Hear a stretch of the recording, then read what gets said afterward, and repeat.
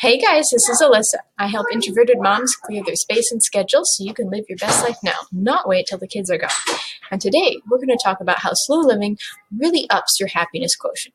So, when was the last time you felt like you could really breathe? You could just be and soak up your life and not be stressed? Tell me in the comments below. Now, I'm going to suggest slow living is the antidote to this hassle lifestyle. And here's why. Number one, it reduces your stress level. Instead of living in frazzle zone, you're living in time for everything zone. You've slowed down your day, decluttered your to-do list, basically, de-owned all these shoulds and expectations. Now you do have enough time to get everything done. And then some. You have margin, okay?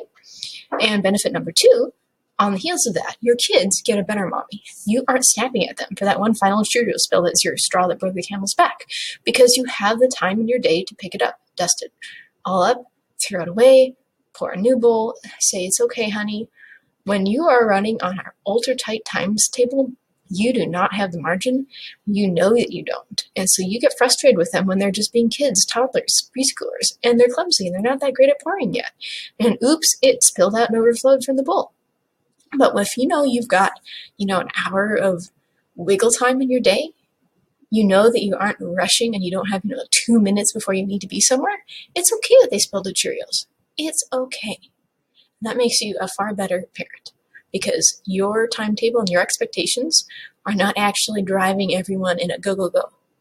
You know what needs to get done when, but you have some grace. Grace for yourself, grace for them.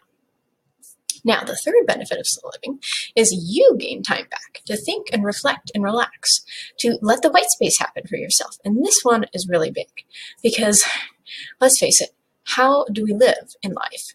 How do we judge our happiness? It's kind of by, busy, or did you feel like you had time to smell the roses? You might have the most beautiful roses on your counter, but if you're in, gotta do this, gotta do this, gotta do this, you'll register them out of the periphery, but you're not really going to be able to appreciate them. Now, contrast that with a slow living life where you had enough time and beyond, well beyond, think of that 40 to 60 minutes of buffer time and margin, and you said, oh, okay, I put the laundry in. It's not going to be done yet for another 35 minutes. And I've already got the crock pot going for supper, and the kids aren't doing anything right now that needs my attention. Okay, you wander back through the kitchen. Oh, yeah, there are those flowers. Let me go sniff them. And smile and say that was a really nice purchase to have. Or maybe you cut them from your bush. And then you saunter back out to the living room and think of what something else to do. Or by this point, your kids probably need you. See the difference? You had time to appreciate the small things in life. You cannot appreciate them when you're just bing, bing, bing.